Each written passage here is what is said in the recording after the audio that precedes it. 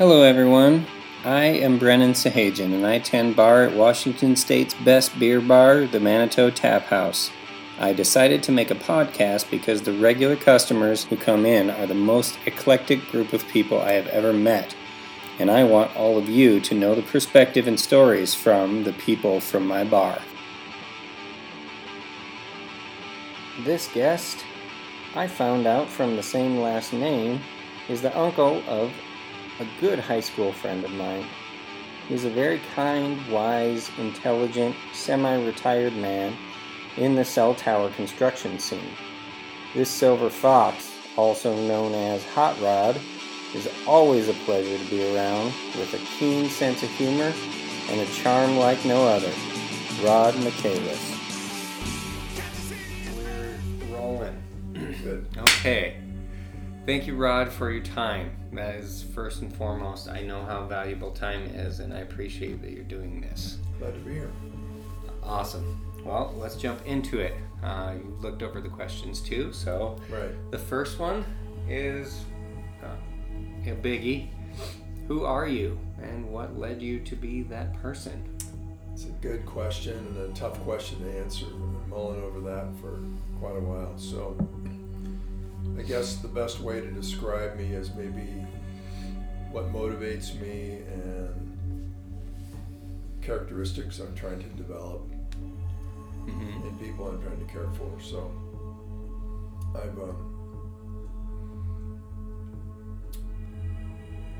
I feel like my life's journey is always changing. I don't feel like I've just become. I feel like I'm always becoming. And I think that is going to be the way my life will be until it isn't anymore. I think that's awesome. So, at one point in my life, I thought I had it all figured out, and then later I realized I really didn't know anything about life and motivation and who people are and who I was and what matters. And so I realize now that what matters are people and compassion and intimacy with friends. You know me from the tap house. Well, I could buy beer and drink it at home, but I go for the staff mostly and then the people at the bar. Yeah. Great conversations often. Yeah. And so, Well, even when they're not great, it's still it's sometimes pretty fun. Very interesting. Especially as occasionally there's somebody that's had way too much to drink before they even walked in your door. They are especially entertaining for a few minutes. Yeah. Yeah. And then not so much. Well, I appreciate that because I'm one of those staff. Yeah. Yes, you are one of those staff. And how does that apply to who you are?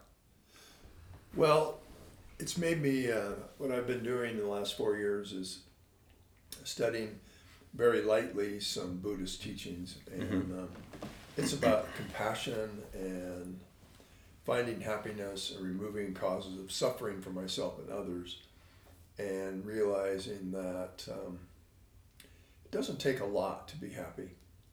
And it's made me a calmer person. It's part of my journey of who I am. Well, what does it mean to you to be happy? Because that's happy, quite relative. Right, yeah. Everybody has a different feeling about what makes you happy, right? Yeah. So the Dalai Lama says in a book called The Book of Joy, they ask him, what's the purpose of life? And he goes, to find joy. And I think that depends for everybody. But I think it's more of an internal thing. Do you? Yeah, I don't think joy comes from a higher power. I don't. No, I don't. I think most religions started or had their basis of thousands of years ago, and they may be even newer religions, but the basis of it came from thousands and thousands of years ago.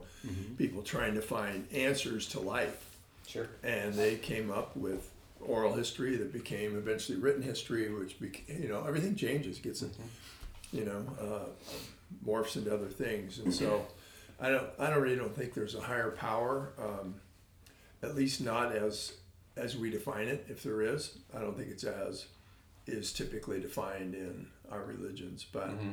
so my goal, and it affects me politically and who my friends are and how I try to be, is like if I'm, for example, if I'm at, I'm just going to say a bank and teller's having a hard time or something's amiss, instead of being upset about it, I think now, well, she probably doesn't even like her job.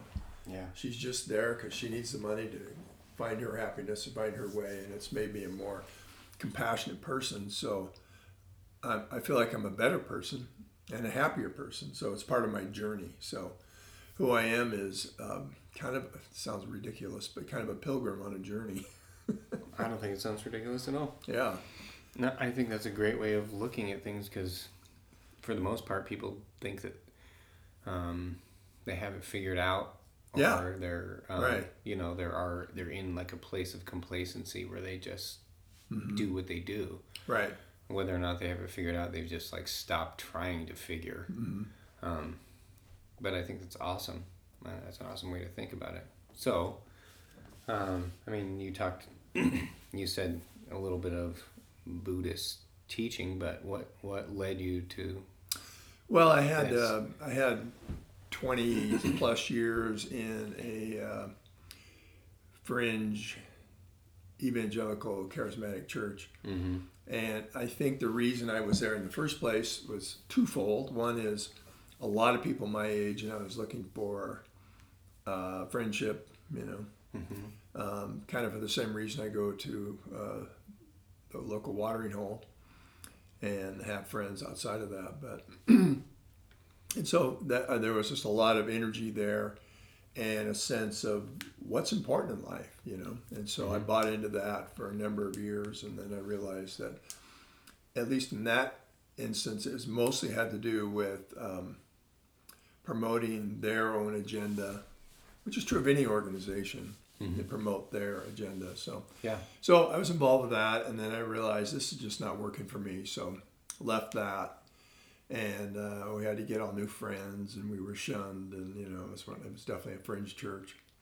And eventually I have been in personal experience similar to that. Yeah. And eventually it imploded and blew up. But then, and some of the people just became like me. They went, "Oh, we've had enough of this," And some people found another place to land, another kind of similar church, because it worked for them. Yeah. But it didn't work for me, because I felt like we were always looking for how we were different from somebody else, always judging. It was kind of like part of the package. And a certain kind of, it was a right-wing belief system. The church was more, it was not terribly political, but to some degree, definitely that was underlying. Pretty much everybody there was Republican, right-wing. I actually knew quite a few people that went to that church. Oh, so there you go. I am that's right. Pretty Zach. familiar. Well, I knew Zach, of course, but I knew other people prior to even knowing that was part of Zach's history, or any of the Michaelises. Right. But yeah, so I knew a few other people, and I knew of the goings on, and I like revivals and things that happen there. Oh, all the time. Yeah, it's always trying to get the energy level up one more level, and it's pretty higher bizarre. power. And you don't want to miss a meeting. That could be the meeting where God really talks to you. Yeah. And it's just all this hype, and all your friends are telling you this, and you get this, and it's fun music, and but after a while you realize that, at least many of us did, that it was It's a facade, yeah. Yeah, just baloney. And isn't it bizarre when you leave that system, how the people suddenly disown you? I know. And then and then about a year later they started leaving. And they would call. I was married at the time. Call up Ruth and I when they'd say, "Can you survive outside of church?" Because they said we can't. I said, "Oh yeah." And so we met with a number of groups there for about a year. And so yeah, you can meet.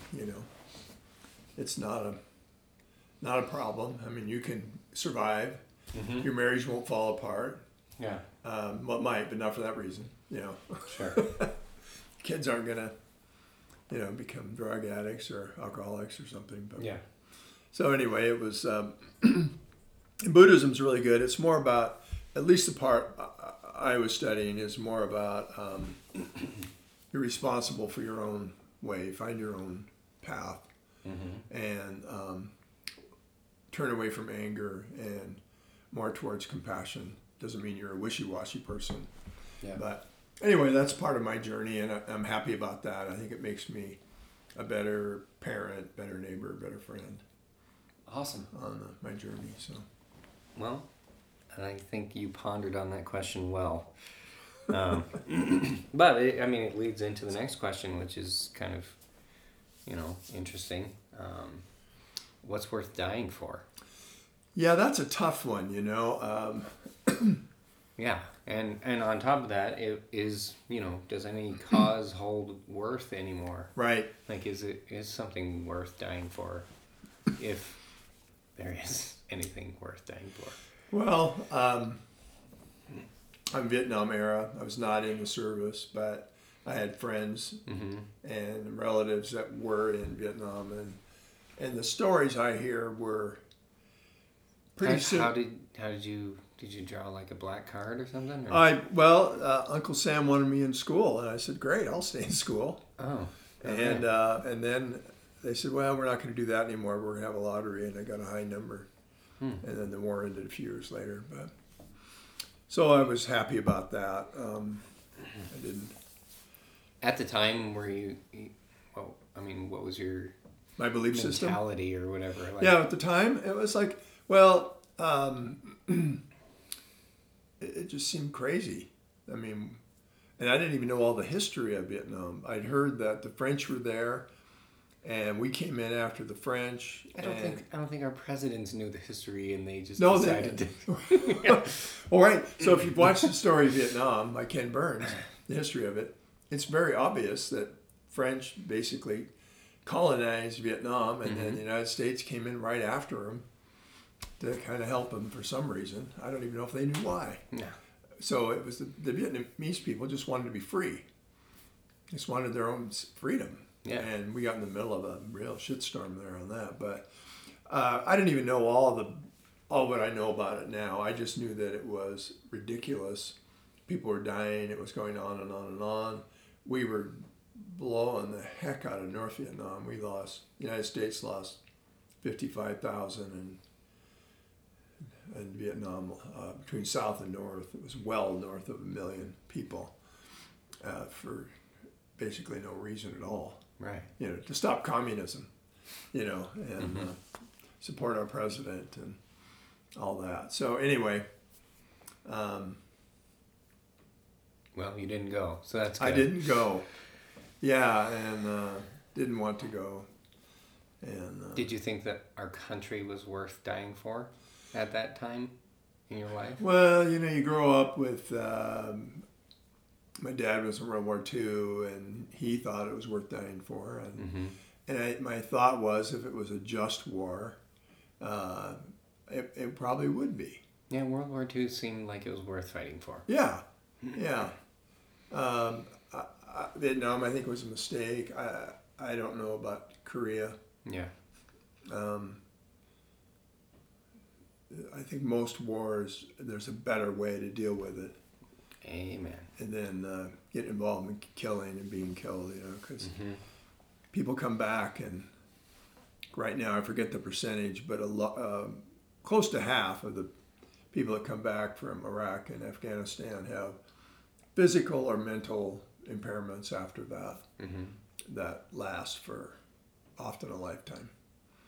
So it's easy to get into one, hard to get out, and then the cost of taking care of your veterans 20, 30, 40 years from now is astronomical. Well, so anyway. Taking care, quotes.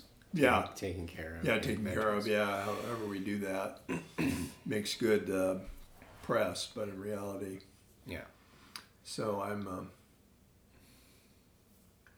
what was the question? The question is, what is worth dying for? Oh, dying for.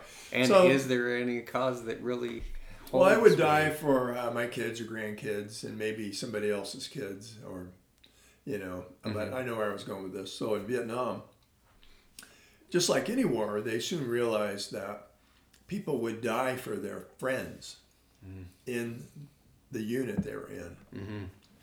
And that's why they fought so hard.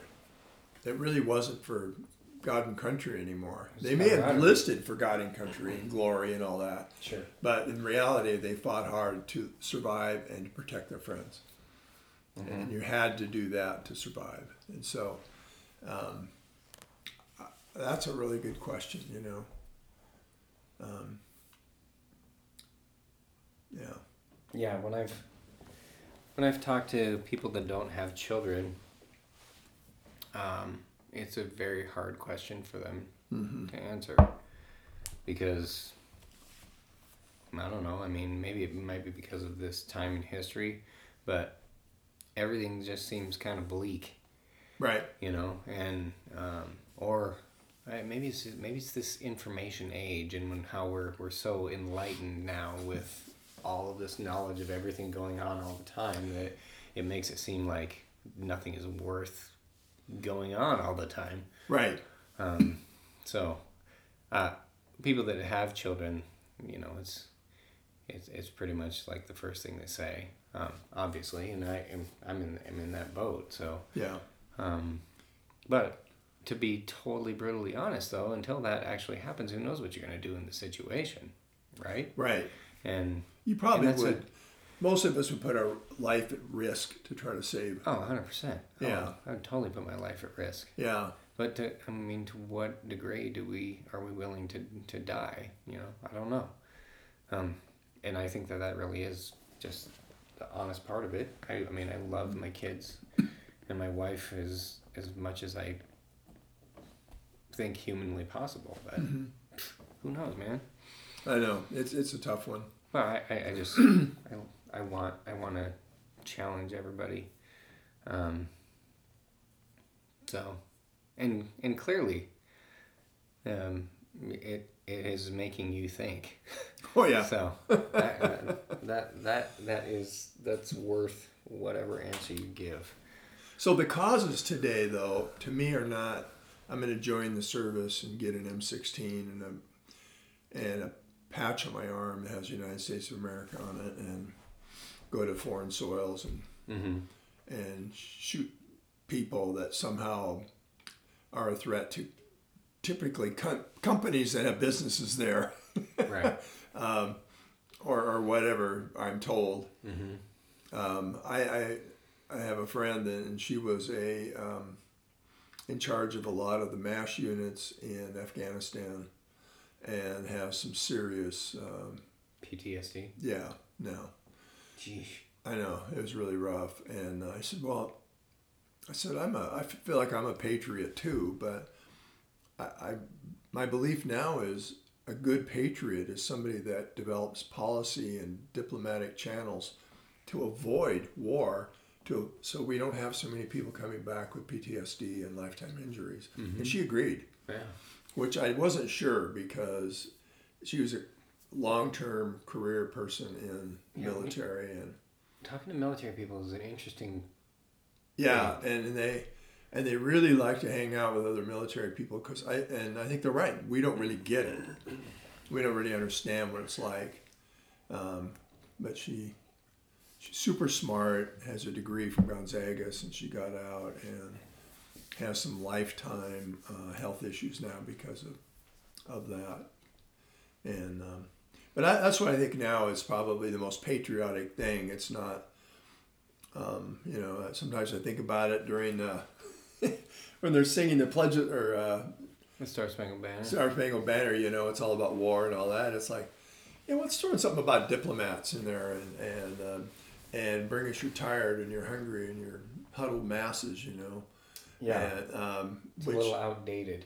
Yeah, it's kind of like, it sounds great for the moment. You got the airplanes flying over, and bombs bursting in air, and it's very patriotic, and I get that. But the outcome of that, if you want to look at outcomes, isn't a better outcome to try to figure out what really is best for our country and the people in it.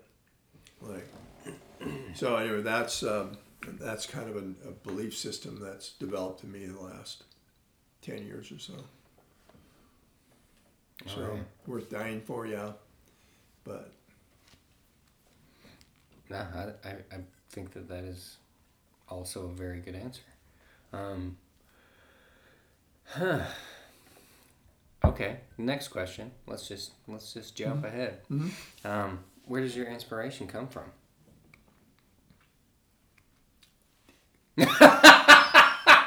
Would you like me to edit that out? We might have picked that up. No, I'm keeping it.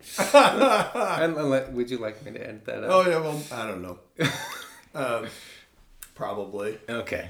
You know, I'm kind of a jolly joker sometimes. So, you know, what can I do in life? What can I see things like, what makes me feel good? What makes me feel accomplished? Like, I'm somebody who likes to mow the lawn because I like to say, got that done today. You know, having painting a room or the outside. I may not get to it for a while, but when I get it done, it's like, hey, I got that done. It feels good, you know. So I don't sit around much, and I'm inspired to achieve things, and it makes me feel good and help other people achieve things, whether it's financially or emotionally or just helping somebody out, you know. Where does that come from? So my dad was born in 1920 in Elk River, Idaho, and the Depression hit very hard in 29, 30, 31, 32, and they moved to Lewiston, Clarkston, and his mom and dad went to work at the children's home in Lewiston, and they have a daughter, Lenore, who lived there, but there was no room for the boys. So they lived in, I think my dad was 13 or so by that, 12 or 13. He had an older brother that was 2 years older, 15, and one that was like 2 years older than that, 17. And the older one he's kind of like a Rain Man kind of guy, super smart in some areas and just really socially awkward and kind of an embarrassment. But anyway, they lived together. They used to call it batching, south of on the road to Asotin from Clarkston. And he went to Clarkston High School. He's 13 years old. Yeah. And they living on his own with his brothers. Yep. They were all on their own. And so life was like that. It was just really hard. I imagine mom helped as she could. Dad was an old German that I don't know what his thing was, but I know grandma was very compassionate, but she had no capacity really for income, money. So he became very, going through life, and then he got out of high school and he went to Lewiston. No, he worked at the potlatch mill for a year or less. And he thought, oh, hell no, I'm not doing that. And he got a job, or he went to school at Lewiston Normal School. He could be a teacher, and he taught for a year, and he thought, that's not really my bag either. And then the war was starting up, and he got a job at Boeing, and he was there, and he thought, no, I want to be in the Army. So he joined the Army and became a pilot in World War II. But he came out of that whole life experience believing that life was tough. You know, sometimes people go through really hard things, and he became an optometrist, pretty well off. I mean, working class, well off. You know, not owning big businesses, but sure. But from a guy that they literally had nothing at one point in his life, there just wasn't enough money to sustain him. In like when he was about 14 or 15 in the summer. So they shipped him off to some relatives in Sisters, Oregon. He worked on a ranch down there all summer for just board and room. And that's just kind of the way it was. And he became very compassionate. And when he was an optometrist, he would go to different places and do eye exams for free because he knew what it was like to have zero money.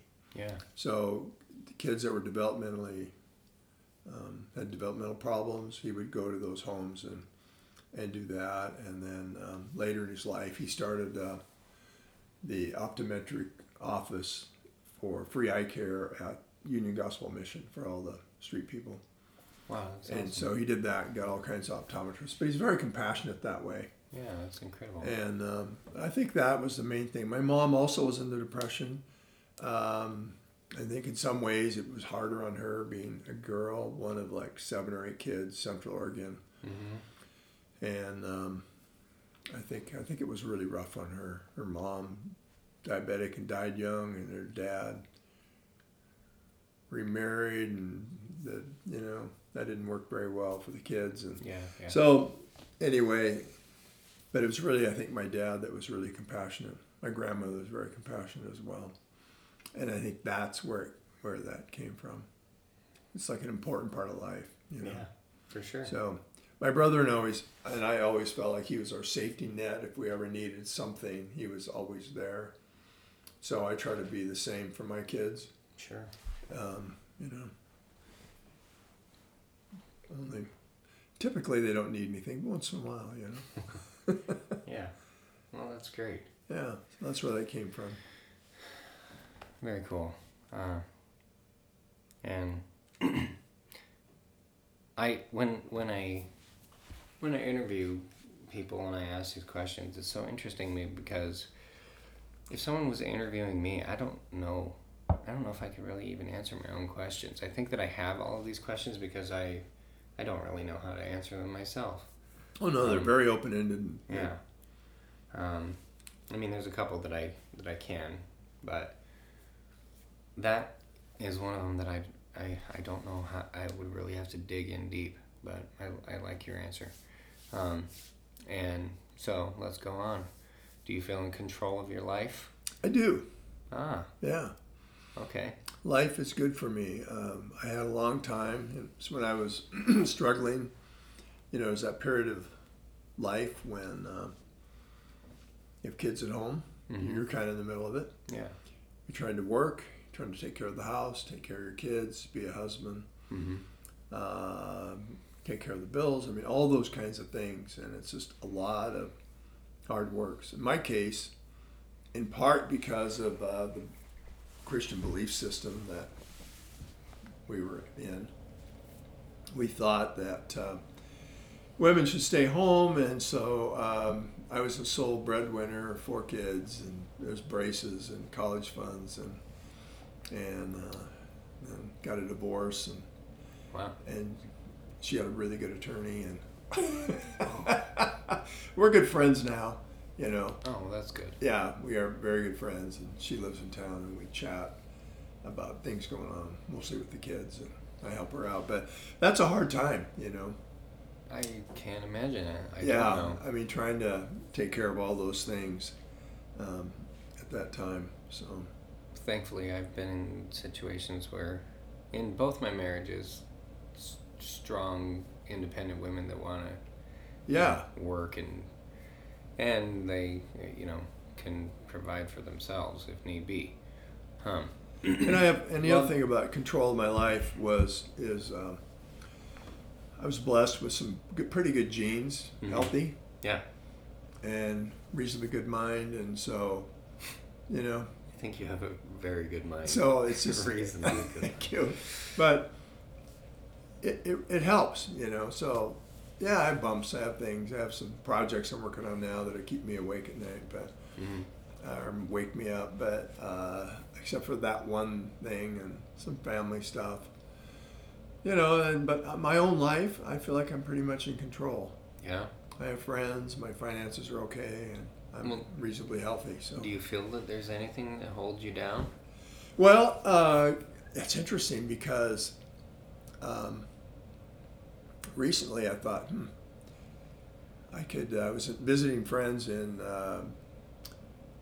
Santa Rosa, and it's really all those fires right now, but I was down there without the fires, and it's really quite lovely down there, and I can see why people wanted to live in that area between there and the Bay. Yeah, that's Northern California. Yeah, and I thought, God, I could actually live down here, except, well, I couldn't afford it probably, but so I thought, I could. I guess holding me down, it's just kind of my own brain telling me, because now I have a granddaughter and a grandson that'll be here in about 4 or 5 weeks, and two of my kids are here, 2 of the 4, and sorry to interrupt, but I don't. I don't know if that's holding you down. That's like keeping you where you need to be. Well, keeping where I want to be, but I also want to be like, I've been studying my Spanish. It's been kind of a lifelong thing. I went to school in Mexico for a while in college. Well, I went to school. We got credit anyway. And I was in Mexico. Yes. Okay. Just to be perfectly clear. Yeah. And I did learn some history, and I learned a lot of things. Actually, I learned a lot of things about appreciating the United States, living abroad. I think it's a great thing for everybody. You have too. And, yeah. And it's a great experience. We all should. I agree. It really helps us to realize that, we may look different, but we're all really the same. Yeah. Anyway, I the only thing that holds me down is my own thing. Like, part of me wants to go live in Spain for 3 or 4 months, try to become more fluent in Spanish. Yeah. But yet, then I wouldn't be able to see my granddaughter and new grandson very often. So, so it's kind of more. But if you're only living there for 3 or 4 months, you'll come back and they'll be here. I know, or I could have them come over and hang out there. Even better. I know. So the only thing I think that holds me down is probably what holds most people down. It's their own belief system. Yeah. And I think that's what holds me down all the time. I have health. My vision's not as good as it used to be. My thoughts aren't quite as quick as they used to be, and all those things. It's just normal. It's okay. Yeah. But it's not really holding me down. Yeah. It's just what I think about life. It's like, well, this is where I want to be, but I also want to be here. It's just kind of figuring it out. So. Oh, I totally get it. Yeah. Good question. Awesome. We're just blowing through this. What have you done that is truly wrong? That is an interesting question. I didn't expect it. Yeah. Well, and the second part of the question is, can something be truly wrong? Yeah, probably things can truly be wrong, I think. Causing a huge amount of misery to other people, I think most people would say, is wrong. And I'm sure I've caused misery to some people. I think my divorce probably was the most, the thing I'm most, I don't know if guilt's the right word, maybe. I don't think guilt's a good thing. Mm-hmm. I don't think it really helps people very much. But I think I'm aware of how much damage was done to the kids. Mm-hmm. And they've kind of recovered, I think, for the most part. But one of them has had a really hard time on it, maybe 2 of them. So, as they get older, they realize life happens and they're faced with the same things. Mm-hmm. But it was tough. And so I don't know if it was really wrong, but it's a regret.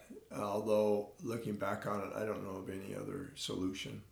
Yeah. I don't know of any other way of doing it. I think maybe if I would have done it a little differently, embrace the kids more and just put everything else in my life kind of on hold as much as possible would have been good. But as far as things can be truly wrong, yeah, I think people that, abuse children and pets and, yeah. And then again, I mean, it's wrong, but there's a reason for it. Right. Mental illness, and yeah, I have to believe anybody who does that is not right.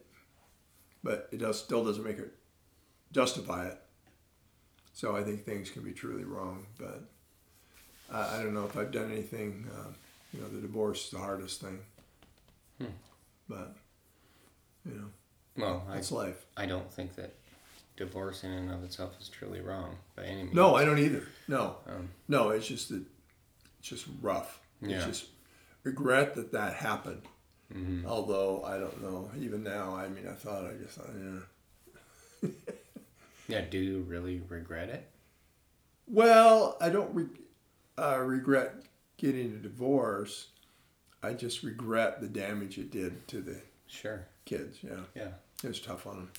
Yeah. So. But so I think things can be wrong, but I don't know if I've done anything. You don't have any stories when you were a kid that you think that was pretty wrong? Any stories? Yeah. From, like, what do you mean? Well, I feel like people that think about stuff that they've done wrong, unless it was like a big momentous thing in their life, like in your case, they often think about when they were young and they were checking out or figuring out their moral scale or whatever. And I mean, myself, I definitely, when I was fairly young, did things that were just, I mean, definitely truly wrong, but like on the edge of evil, you know? It's like, where did this motivation to do this thing come from? And when I think about it now, even though it happened 30 years ago, I mean, I totally could cry about it because I feel so remorseful. Right. And you don't have memories of when you were a child that you did things that were totally wrong, but you didn't maybe even know that at the time it was wrong. Yeah, I don't know if I just justified it or what. Yeah. You know. Well, justification is definitely a very dangerous tool. Right. And I mean, in my own life, I have used it on way too many occasions that I wish that I haven't. Right. Yeah. But, I find it interesting, and I brought this up actually in another podcast, but I'll say it again because you actually brought something up that it made me kind of feel guilty. Sorry about that. No, it's fine. And I talk about it pretty openly with a lot of people, but I find it interesting the different levels of reactions that I get. I'll give you the blanket statement and then you'll immediately judge, but then I'll tell you the backstory and maybe it'll lighten it up. Or maybe I'll tell you the backstory. No. Okay. I put a cat in the microwave. Yeah. So that is usually where people are just like, what? What kind of person are you? What? You know, and they freak out. And it's like, no, all right. I mean, I personally don't like cats. Right. And that's one of my justifications. But we put the cat in the microwave for 10 seconds. Yeah. Which admittedly would potentially do some kind of damage. Yeah. But it's not going to kill the cat. Probably. Or even really heat it up or whatever. Right. But it freaked it out. Oh, yeah. And I was just in, I think I was in 4th grade. And besides the fact that we hated this cat, we just wanted to see what would happen. Right. And we, it's not like we put it in there and kept it in there to kill it. We just wanted to see. So we just watched it, the light came on and the cat was kind of freaking out and like looking back and forth because I imagine microwaves are hitting you from all over. Oh, yeah. It's like, what's going on? Hear it. And then it went off and then it was over. And we opened the door and this cat was like crazy energized. Yeah. It flew across the kitchen. Oh, yeah. Didn't even touch the floor because it was, when it was yeah. Gone, and then went into the ventilation system and was in there for days. So we traumatized the cat, obviously. Yeah. And it's a bad thing, but you specifically said abuse pets, and that's abuse. I totally did. Yeah. But I was also a 10-year-old kid that was being curious, and the cat lived a long life. Well, yeah. But, I had all that energy. Yeah. It was a predecessor, as the British would say, to the Energizer Bunny. Sure. Okay. Energizing pussy. But jeez. For a lack of a better term, yes, Rob. Oh, kitty. A kitty. There you go. But yeah, and I think so that's I don't know really if true. that's evil. No, truly wrong. It was probably wrong. It was a wrong action. I think it's one of those. If your parents would have seen it, it would have been a teaching moment. Right. But I know at that age, looking back in my life, there was a lot of areas where it's like, well, is that? My parents would have said it was wrong. Yeah. But it was just curiosity, Oh, and that totally is what like, it was. And I did a lot of mean things to that cat beyond that. Yeah. Just because I hated the cat. I have a friend that, he was a good friend, and he had an older brother, and his older brother was mean to him, and he didn't like it. And so my friend Mike, his older brother was taking a bath, and so he opened the door and threw the cat in with him in the bathtub. It scratched the hell out of it. So, was that truly wrong? Or was that just truly an amazing story? I don't know. That's cat abuse. That's definitely brother abuse. Well, when it comes to siblings like that, I don't know. I don't even think about the stuff that I did to my sister is truly wrong. I'm just like, she deserved it. She broke a brush over my head. Of course she deserved it. Right. We just tormented each other. Yeah. So my brother and I, when we were in grade school, we had this vacant lot next door, and we'd go out there and capture grasshoppers in the summertime. There was just thousands of them. And we'd chop their little heads off, and then we'd stick them on top of these little motors we had on our Rector set, and we'd spin them around for a while, and then we'd try to burn ants with magnifying glasses. And then we got a little older. We went through a hunting thing, and we'd go bird hunting with my dad, and we'd come back and we'd clean our birds out in the pheasant and grouse and ducks in the back porch. And my sister just hated it, and of course then we'd chop the head off and put it on a knife and chase her around with it. It's like, yeah, those are things that now I would, if my kids were doing, I'd say, hey, stop that immediately. But the parents weren't there the whole time, so yeah, it's probably wrong, but also it was, I think that's where our brain was at the moment, and it just developed. So it's like, I'm not really trying to justify bad behavior, but I think it is part of growing up, Yeah. So, no, I think it's funny thing. So, my folks bought this place out in Whitworth, and there was a barn next door, and they had that was about an acre there, and they tore down the barn, and they were going to build a house, and they did, and is that where Randy's living now? No. Oh, okay. But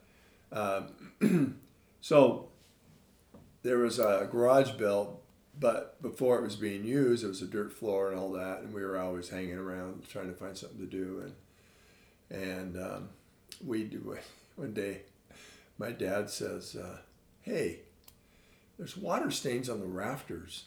Are you guys peeing on those?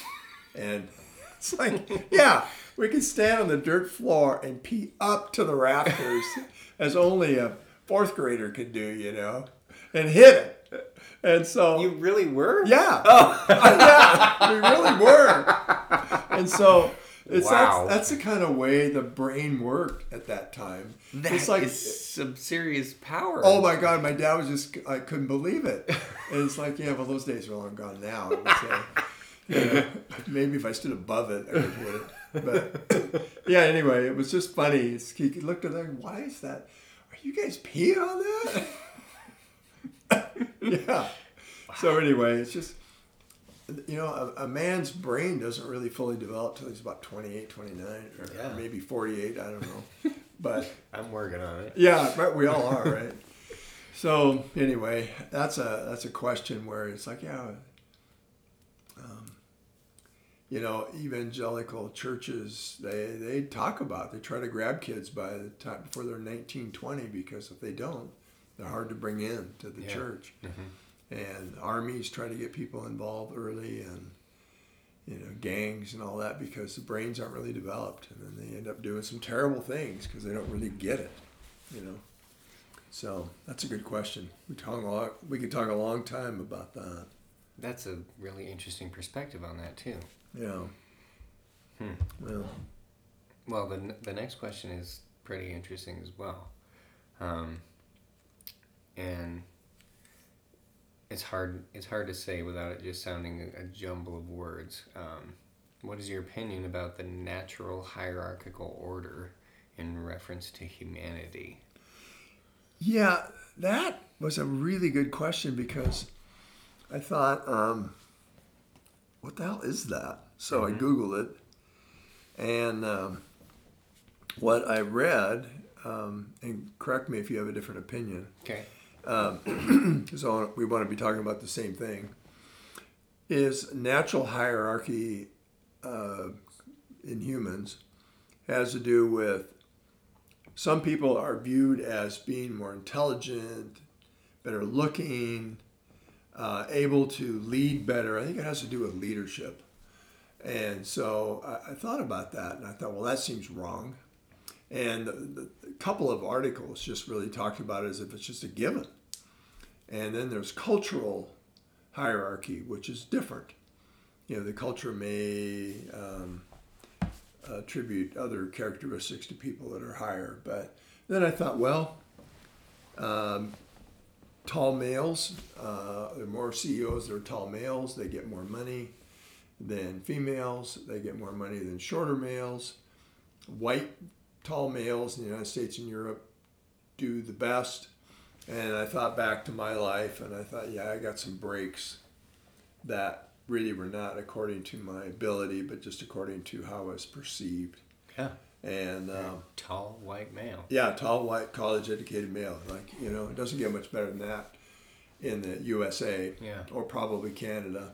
And even when tall white males go to other countries, they seem to get kind of a little bit of, I'm going to say reverence. I'm not sure that's the right word, but they go to places of color, they seem to stand out, and they get, at least for a while, I think when... I do know. Yeah, right. I have. You would. I've experienced it personally. In Thailand, right? Yeah. Yeah. And I do think reverence is actually a very appropriate word. Yeah. And no, this is exactly what I'm trying to ask with this. Yeah. And so I want to hear your opinion about this. So when I went to school, I was in Mexico going to school. Mm-hmm. We did study about Cortez coming over. Now I understand he was a Spaniard, but he was still he looked different. He had a horse. He definitely was more majestic. He had the armor. He had the sword. He had the musket. And he was much more white. Much more white, than the Aztecs. Mm-hmm. And so they thought he was some sort of a returning god. Their religion says returning god, and so they let him come in and all that. But I think that's a pretty good example of somebody coming in and you think, wow, this guy's really something, Mm-hmm. And so at first I thought, well, I don't like that idea very much. It seems wrong, and I fight against it. I think that our country and our world would be a lot better if we let more women involved in, or not let, more women were involved in politics and government, especially. Mm-hmm. I think they would find a more diplomatic solution than just war. So I think it does. Or chaos. Or chaos. Or chaos, yeah. Present situation. Yeah, there was a public TV program that ran on public TV about, and it was in Africa, and I can't remember where, but the women got involved and they stopped this gang fighting. They just all agreed, and they pressured their husbands and families, and they said, we're stopping this, and it worked. Wow. And so I think that is, but it's hard because even in the United States, you'll find a lot of women that will like a tall white man over a shorter white woman or a black woman running for high office, just because I think it triggers something in them. They think it's better. And it's kind of biblical in a way, not the height, but but even on the height, they talk about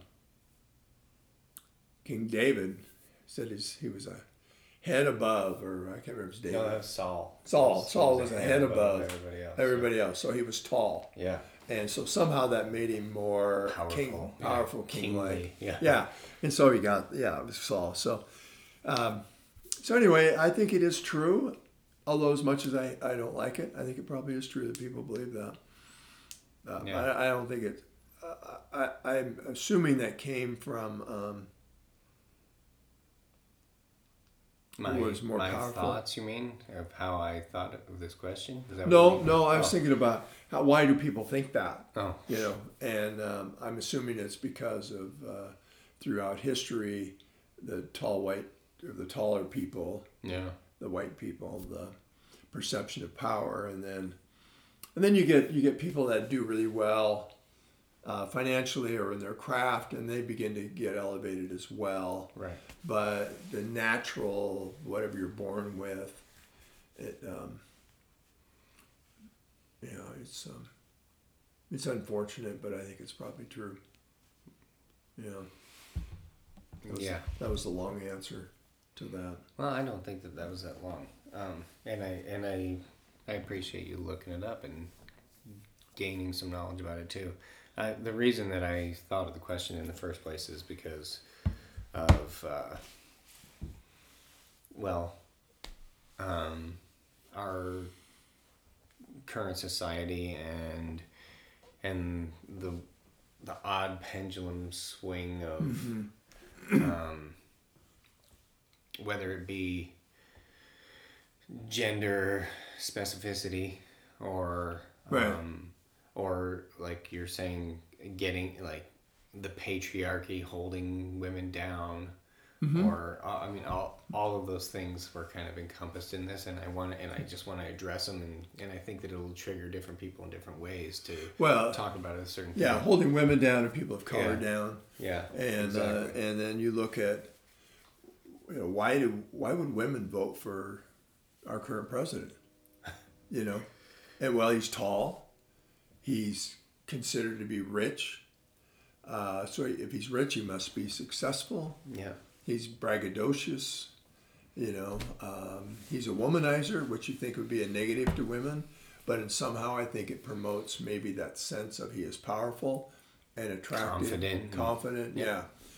And so it's very interesting, and it plays into like our natural psyche.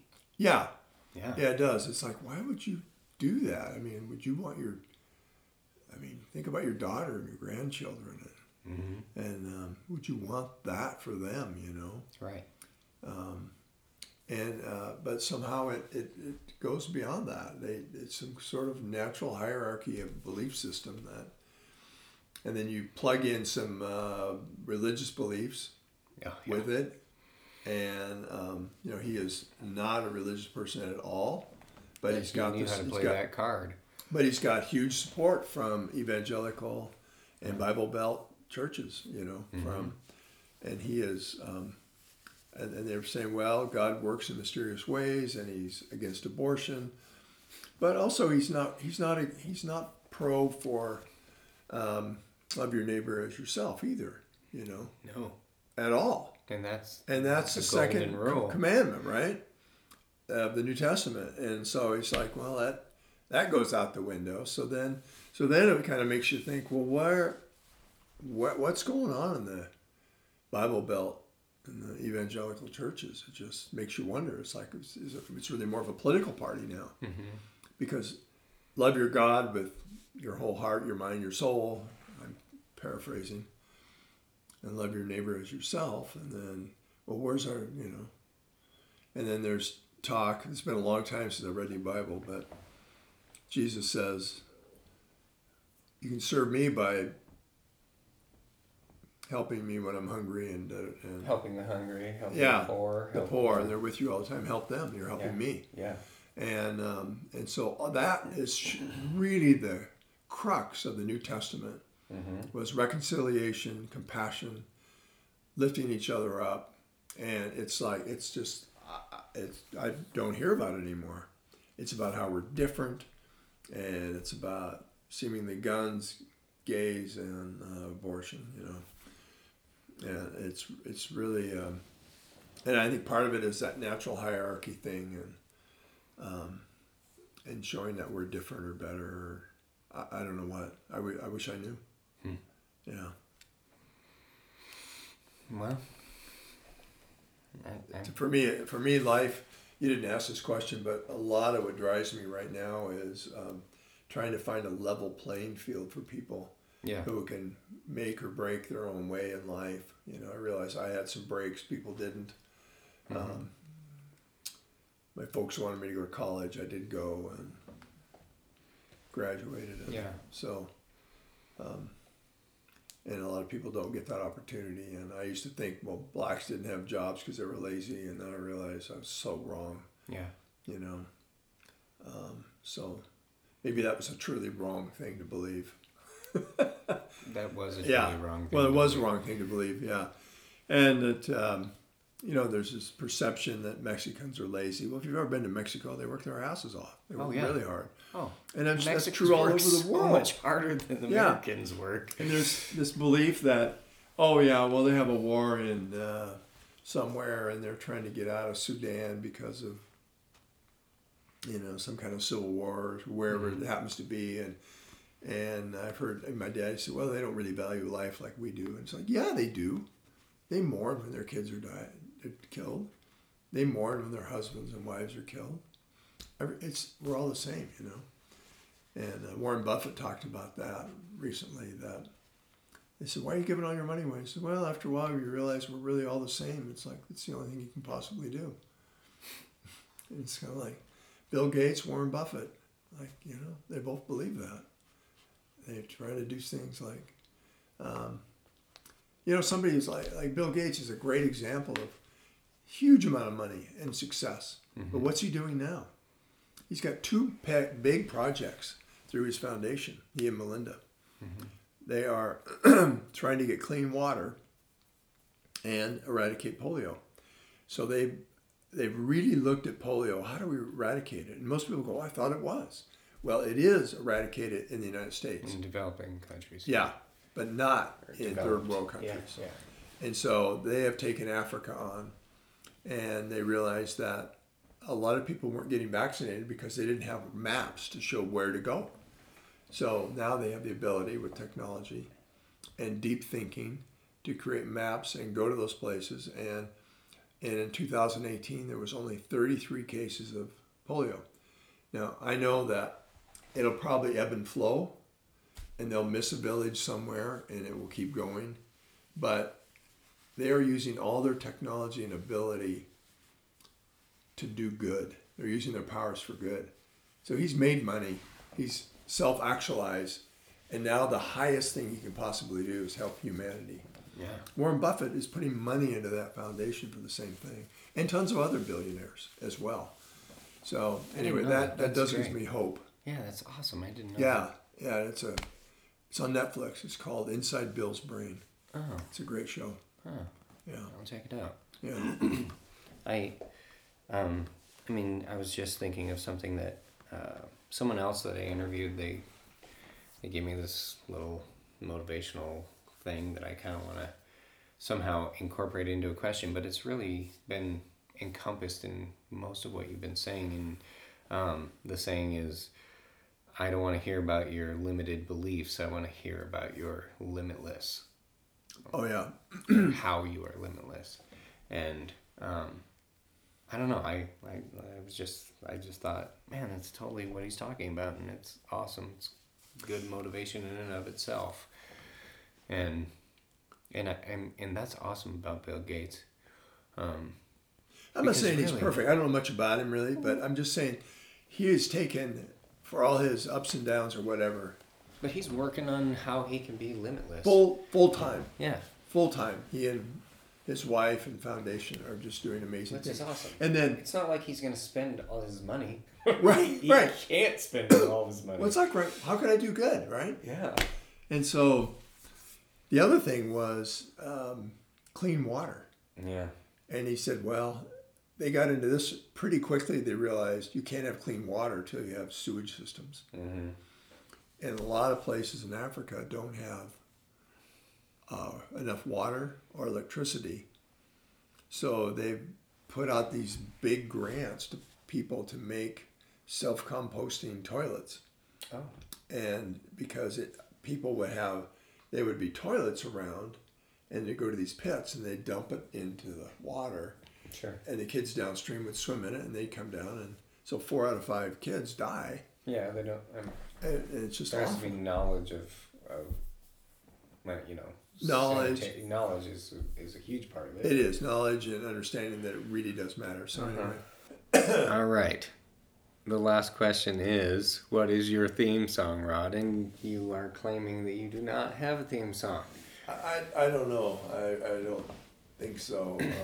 Well, how about, Yeah. what is music that just like right now that you've listened to recently, maybe, or maybe not recently, a song that just like sticks to you and has meaning, Oh wow.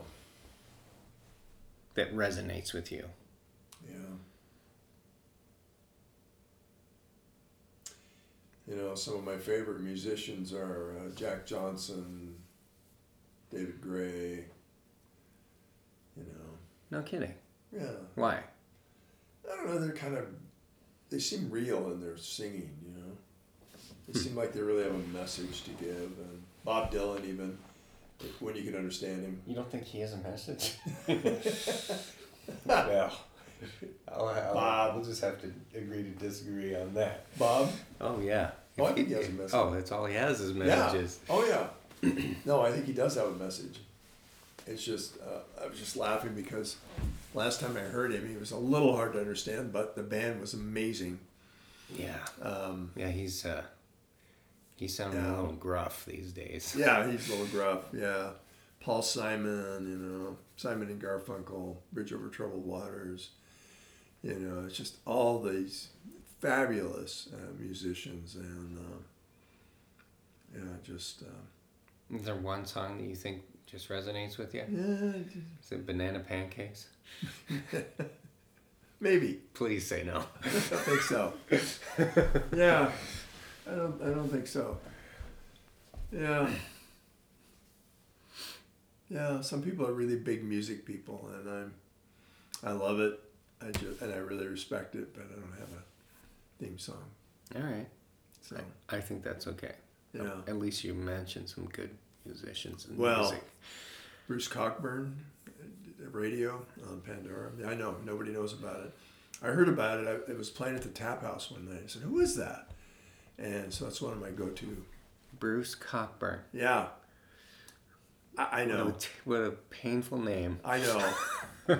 Yeah, his cousin is John Hancock. Of course it is. Yeah. But he's kind of a callous guy. Oh, what an awesome way to end this. What's Bruce Cockburn's music like? Because I'm not familiar with it. It's kind of a compilation of it's a mix. Little Waylon Jennings and Bob Dylan and Paul Simon. Oh, okay. Kind of David Gray, all kind of wrapped up in there. Americana sort of yeah music. Mm-hmm. Yeah. All right, I like that. Easy listening, but you kind of feel like, well, it's got some meaning to it. Yeah. It's like Singer, songwriter, guitar music. yeah. Mm-hmm. Sure. Awesome. Yeah. All right. I like that. Do you think I was going to say Taylor Swift? No, I most definitely did not. Who I think is amazing for what she does, but okay. I think anybody who is really good at their craft, you have to respect them, no matter what it is. All right. I agree with that. I Yeah. just, can't get behind that kind of music. But that's fine. Yeah. Yeah. Awesome. John Hancock. All right. Thank you, Rod. Glad to be here.